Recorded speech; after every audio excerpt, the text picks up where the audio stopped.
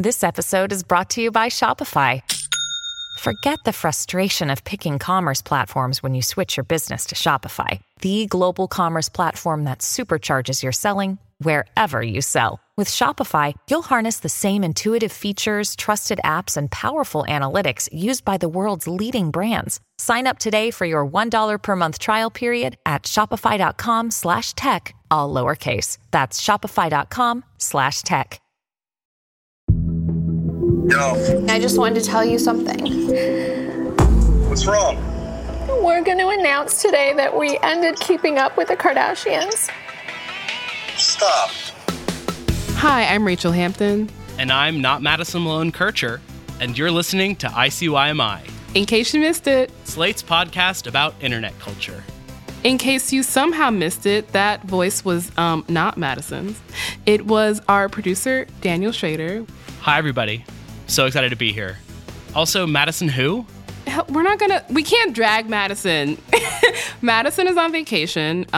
She's living her best life in LA, which, love that for her. But Daniel's joining us, which I'm so excited about, not least because the topic we are discussing is tailor-made for Daniel. We are talking about reality television, one of my favorite topics. The great American art form. One of Daniel's favorite art forms. Specifically, we are talking about Keeping Up with the Kardashians, which is coming to an end. It's the end of an era. Cue Danny Boy, bagpipes playing, the song Remember Me from Coco. What? Hold on. We're not getting that sad. It may be the end of an era of reality television, but in a lot of ways, it's kind of just the beginning of a new social media era for the Kardashian-Jenner empire. Today, we're going to take you through 14 years and 20 seasons of Kardashian history and how it intersects with the influencer industry. Okay, whoa, Rachel. We're not going to get that deep into it. If we were, we'd be here for probably a full year. I mean, what are you talking about? There's just Chloe's DUI, Kim's kidnapping, whatever the fuck Kourtney and Scott are always doing, the Kanye of it all. That's Caitlyn Jenner. That's not too much. Yeah, that's not too much. Of course not. But just so we don't bite off more than we can chew, we are planning on comparing the early seasons when they haven't really figured out what social media fame is like to the most recent season where it seems like social media isn't just a form of PR for them, but actually is an integral storyline that drives the show forward and allows them to break the internet. It's going to be a lot of bad jokes. Buckle up. We'll hear you Kardashian away from the mic. So as we started off by saying, we're both reality television addicts, I guess is perhaps the best way to describe it. I started watching The Kardashians, I think when it first began airing in 2007. I watched it from the first season up into about, I believe, the second season of Kourtney and Kim Take Miami. But Daniel, give me your reality television bona fides. So I have been a deep watcher of The Real Housewives for years, it seems like at this point, and have always considered trying out The Kardashians, but I think I tried it once 4 or 5 years ago and just found it so boring and empty that I was like, why is anybody engaging in this at all? And then I put on the final season on Monday and have now watched all of that. I watched all of season 1. I watched all of season 2. I've done a lot of research for this podcast. Yeah, it's research. It's work. I mean, we're kind of coming from the same place in a way. I skipped somewhere around, I think, 10 years of Kardashian history. I did not see the interceding seasons between 2010 and the last season. So we're pretty much the same in where we're coming from with Kardashian knowledge. But the thing about the Kardashians is you don't actually need to watch the show to keep up with them. In fact, that is kind of the point of the show. The show has become this response to their social media. It's become another arm of their PR campaign, whereas before it was generating plot lines for their social media. Now the social media is the actual plot line. But before we get into all that, just like a very, very, very brief history of Kardashians pre-reality television. We're not really going to get into the OJ of it all. No, that's too far back. It's too far back. But the Kardashians actually came out of the 2007 writer's strike, which is really when the kind of reality television that we're used to became super ubiquitous. This form where it's basically following a random semi-famous person through their lives and giving us a kind of peek into what they're doing. Kind of a proto-social media in a way, because it was before Instagram, it was before Twitter really were a thing. And so the Kardashians rose to fame after Kim's sex tape, Kim Kardashian's Superstar with Ray J, was leaked to the public in February of 2007. Before that, she was known as kind of a Paris Hilton hanger-on. She was Paris Hilton's stylist. A Paris Hilton hanger-on. But, I mean, the Ray J point is kind of important in that Kim K's fame has always kind of inextricably been linked with Black men. But Keeping Up with the Kardashians started in October of that year. So just a few short months after that sex tape leaked, E! Network was like, all right, we're going to follow this family through their lives because of this one thing that has made them famous. Yeah, and watching the first season, it's really wild to see how vastly different their lives have changed in these 14 years, because that first season, they are running a boutique. They don't even encounter the internet really until the second season, when they're trying to make a website for Dash, and there's a bunch of nonsense storylines around that. And also Kim and Kourtney feel like Khloe is lonely, so they put her on a dating site without her knowledge and set her up on a bunch of blind dates. But that's really the type of internet they're playing with. Social media hasn't been a thing yet. In many ways, the Kardashians created a new kind of fame for themselves that wasn't based off of any skill set. They weren't actors. They didn't really do anything. They don't have any kind of hard skills. They're just famous for being pretty and alive and having drama. I think you have to credit them with mainstreaming influencer culture. Oh, 100%. They created a new kind of socialite fame, where before you had to be the child of a Vanderbilt. But the Kardashians created this thing where you could just be famous for existing because you were pretty and you take good photos on Instagram. Honestly, when I first heard about them back in probably the mid-2010s, I wasn't aware of who Robert Kardashian was as the lawyer in the OJ case. I was aware of them as cultural influences themselves. I knew of Kim because of her connection to Kanye, because of her breaking the internet in 2014, because of all of these other, according to Paper Magazine, all of these iconic modern cultural moments, as opposed to their old connection to fame. Yeah. I mean, speaking of breaking the internet, we are now going to zoom through another very brief timeline of internet events between that first season where there was no internet and this most recent season where the internet is perhaps the only real storyline on the show besides the show ending. There's the Break the Internet cover. There's the Bound 2 video with Kanye. Do you remember when that came out? Oh, yes. Of course. That was just such a moment in time. And then I remember a green screen with them on a motorcycle or something. Yes. What you doing in the club on a Thursday? She said she only here for a girl birthday. There were all of the sisters' various marriages and relationships. There's the Kim Kardashian Hollywood game, which I have to admit, I downloaded in 2014, even though I'd never watched the Kardashians before. And then I think around that was when they started launching the makeup brands. And then there was Kendall's Pepsi commercial. And then there was the Skims kimono controversy. I mean, there was the entire Jordan Woods with Khloe Kardashian and Tristan Thompson thing. There was Caitlyn Jenner coming out as trans. There is this way in which their internet fame has outgrown the reach they have on this show. People just started using social media more. And as the Kardashian-Jenner squad started kind of harnessing the power of social media, I didn't need to watch the show. Yeah, social media started just providing you all of this Kimagery. I mean, the platform that she has kind of created for herself, but the show as a vehicle for it, and social media kind of becoming the engine, has outpaced, the show has kind of no longer has utility in a way. Well, we're going to take a break to catch our breath and post some selfies.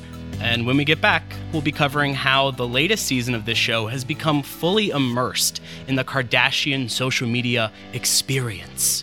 And why, even though they'll be off our TV screens, they're never really going to leave our lives ever again. Grim, but true.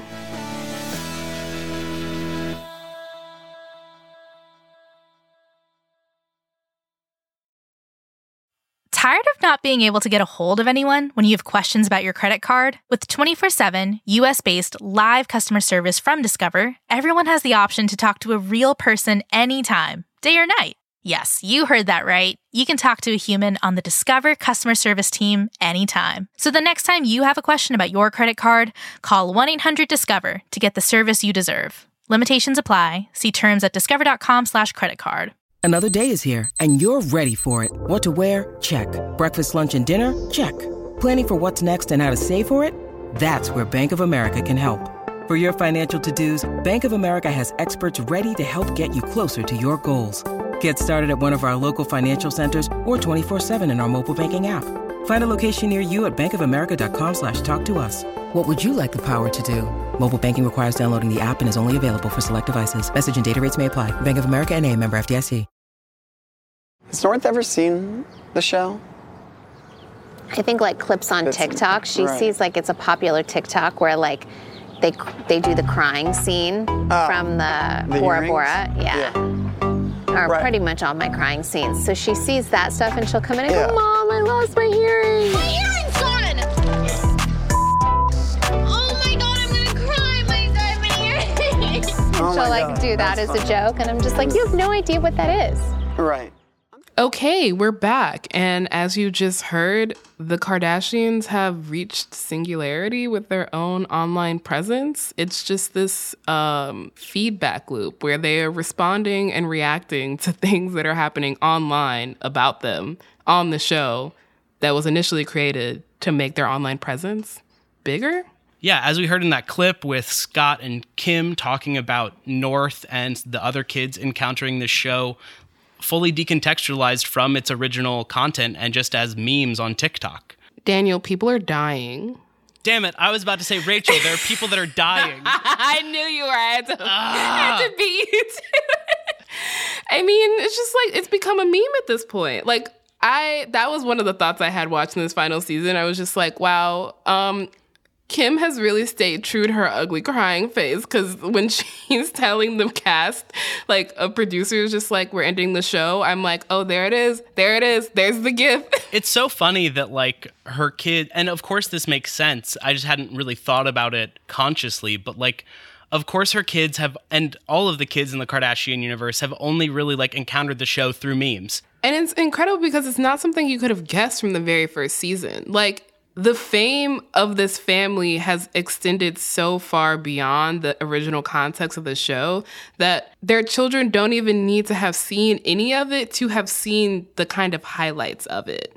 And you can kind of see that in the final season, where compared to the first season where the kind of storylines are all external, in the final season, they are all just fully within the Kardashian universe. They are largely just problems that only affect the Kardashians and that fully come from the fact that they are online, capital O. And like the thinking is always about like, how is this affecting my online brand? And that's why, honestly, I think she's an interesting case in this most recent season because of her friendship with former subject of the show, Addison Rae. Addison Rae. Yes, when Addison Rae showed up, I was just like, it's this cross-generational influencer moment. They are of such different times. Cross-generational?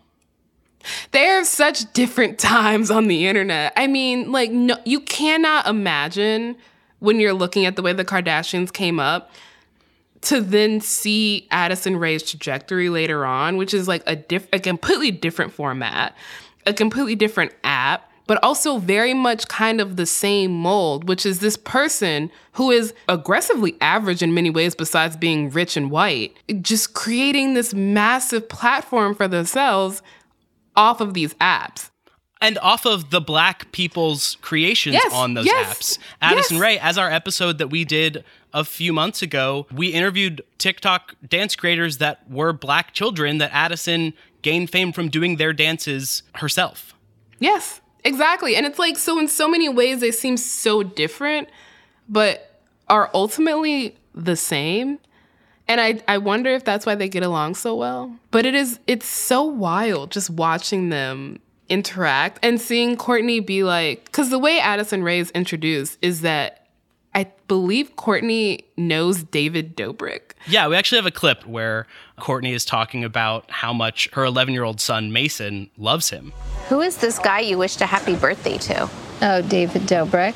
But who is that? He's just like a YouTuber. Did Addison bring him in? Like, how did you meet him? No, that's how I met Addison. Got it. Was through him. Mason loves his YouTubes. Him, and then Harry was like, oh my God, I'm friends with him. So we called him on FaceTime, and then he was like, why don't you guys come over on Sunday? He knew that Mason loved Addison, so he brought her and had her hiding in the trunk of his car. And he was like, Mace, who's your favorite TikToker? And then he was like talking about Addison, and then Addison was hiding in the trunk. And then she like popped out at the end, and then Mason was like, oh my gosh. Mason loves his YouTubes. I think it's so funny that it seems like Courtney is indulging so much in the YouTuber influencer economy to stay connected to her children. Yeah. I mean, in some ways, it's like, are you actually divorced from this specific sect of the influencer economy that you have partially, pioneered? And to hear Kim just be like, who is that? And it's like, oh, you don't actually have to be up on any of this stuff anymore. I mean, it makes me wonder who's kind of gaining more out of each interaction. Addison doesn't need them, and they don't need her. And so it's like, is this genuine or is this a business relationship? I think maybe 3 or 4 years ago, it kind of would have been unthinkable to have an influencer in the room with the Kardashians and think the Kardashians are not obviously like helping their brand.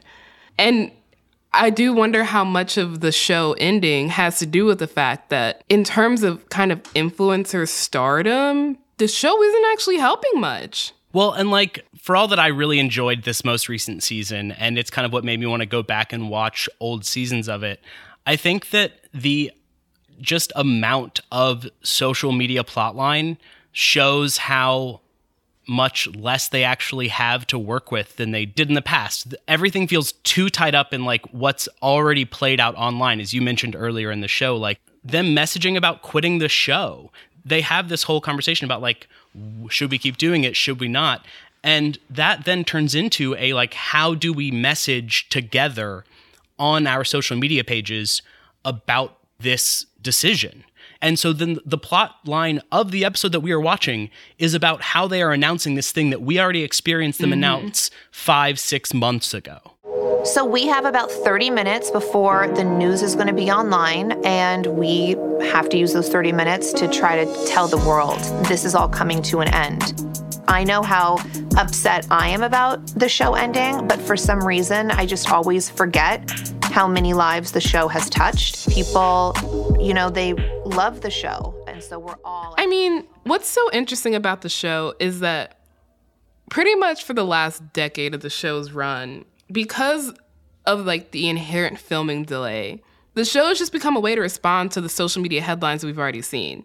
And so it has this built-in hype because something like the Jordyn Woods scandal would happen, or Kim's kidnapping, or the Kylie Pepsi commercial, or the announcement of the show ending would happen. We would see it play out online, and then you would know it would be addressed as a plot line on the show. And it ended up becoming a way for them to just message the story. Like, the show was a vehicle for them to address what was already happening on social media. And so in many ways, the show was not actually about them. It wasn't about what was happening in that moment. It was a way to just respond or just be an extension to their social media rather than the first half of the show where it was the other way around. So the fact that the show's managed to continue with the level of kind of access we have to their lives through Instagram and TikTok and Twitter and still become this access that people still want. Wild. So one thing that I noticed about the show watching it during the quarantine season is that I finally understood the show in a way I hadn't before because...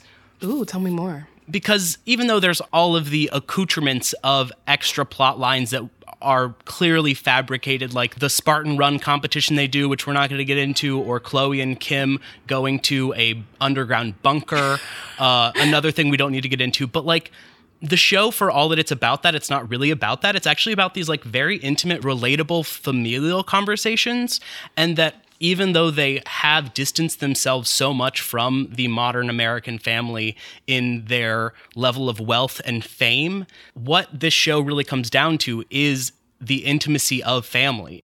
I mean, I think that's very much kind of a new direction of the show. I mean, having not watched it for about, I think, a decade, I was really struck by how nice they were to each other compared to the earlier seasons. And I mean, I think the first few seasons of the show, before their social media fame really started to pick up, the show was a way to kind of self-mythologize. But Instagram and Twitter then became the way that they showed their influence rather than through this kind of like flashy, bitchy, diva behavior on the show. And so because they now have this other platform through which to show and demonstrate their influence, the actual Kardashian, like, Keeping Up show became a lot softer, a lot more humanizing and intimate because it's so much easier to self-mythologize in these social media curated ways than it is on camera. Yeah, exactly. So then the show became a way to humanize. Yeah, exactly. To kind of, is a way to be more intimate. They didn't have to be on in the way that they used to have to be on. Their onness is on social media. So then they can turn off and actually like be people. Yeah, I mean, also, I feel like so much of that turn comes from the fact that they also have so much creative control over the show now versus the first few seasons. You can see how much creative control the family has over the show just in the way they kind of talk about Kanye during this season. Or not talk about Kanye. Yeah, I mean, the announcement of the divorce hadn't happened, I believe, during the filming of this season. But Kanye comes up at one point, and Kim mentions flying out to see him. But there's also this point at which someone brings up Kanye, and Kim's like, I'm not going to have this conversation on camera, which I don't think they would have had the ability to do that in the early seasons, and also goes to show that even though it seems kind of like softer and more intimate than in the early seasons, it's still very much like an extension of their social media brand. Like, this is, again, a giant PR machine that is incredibly effective because I am not a Kardashian sympathizer, but watching the show, I was like, oh, like, I remember why I used to watch this and why I thought that y'all were okay for the first, like, however many seasons that I watched. And I'm kind of really interested to see what's going to happen to their social media presence once they no longer have access to this kind of like really humanizing PR apparatus. And I'm really curious about what's going to happen to their social media presence as their children become social media conscious. And as these kids who have been born on the show, as we've said, and grew up on the show, become able to run their own accounts and able to like promote themselves or not? Like, are they going to all embrace the easy transition into influencer culture like their family kind of has paved the way for them? Or are we going to see some rebellion? Like, is Rain going to be, I don't know, like a fucking orthopedic surgeon privately living her life? Yeah, seriously. I hope that Northwest just becomes an accountant. I feel like there's no, like, I don't know, the kind of mythologizing around that child, I cannot imagine she's just going to be an accountant. I mean, when you have a mom that's Kim and a dad that's Kanye, can you really just become an accountant? Who's to say? I guess we'll have to just wait and see. But if you do, North, could you do my taxes?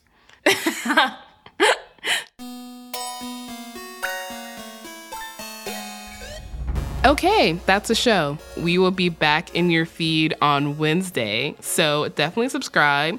It's free, and the best way to never miss an episode. Madison will be back for the next episode, so, you know, you'll get her sweet dulcet tones back. R.I.P. me. R.I.P. Daniel. In the meantime, leave a rating and a review in Apple Podcasts. Give us 5 stars if you're so inclined. And if you're in a group chat that, asks for podcast recommendations, tell your friends about us.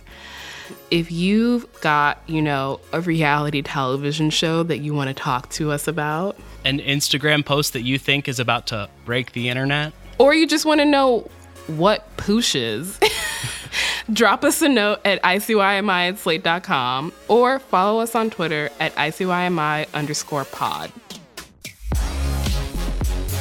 ICYMI is produced by me, Daniel Schrader.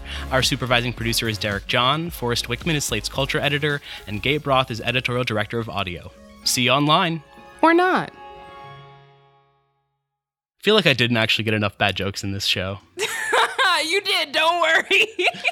I'm still thinking about generational. Jesus fucking Christ. With everything you have on your plate, earning your degree online seems impossible. But at Grand Canyon University, we specialize in helping you fit a master's degree in business into your busy day. Your graduation team, led by your own GCU counselor, provides you with the personal support you need to succeed.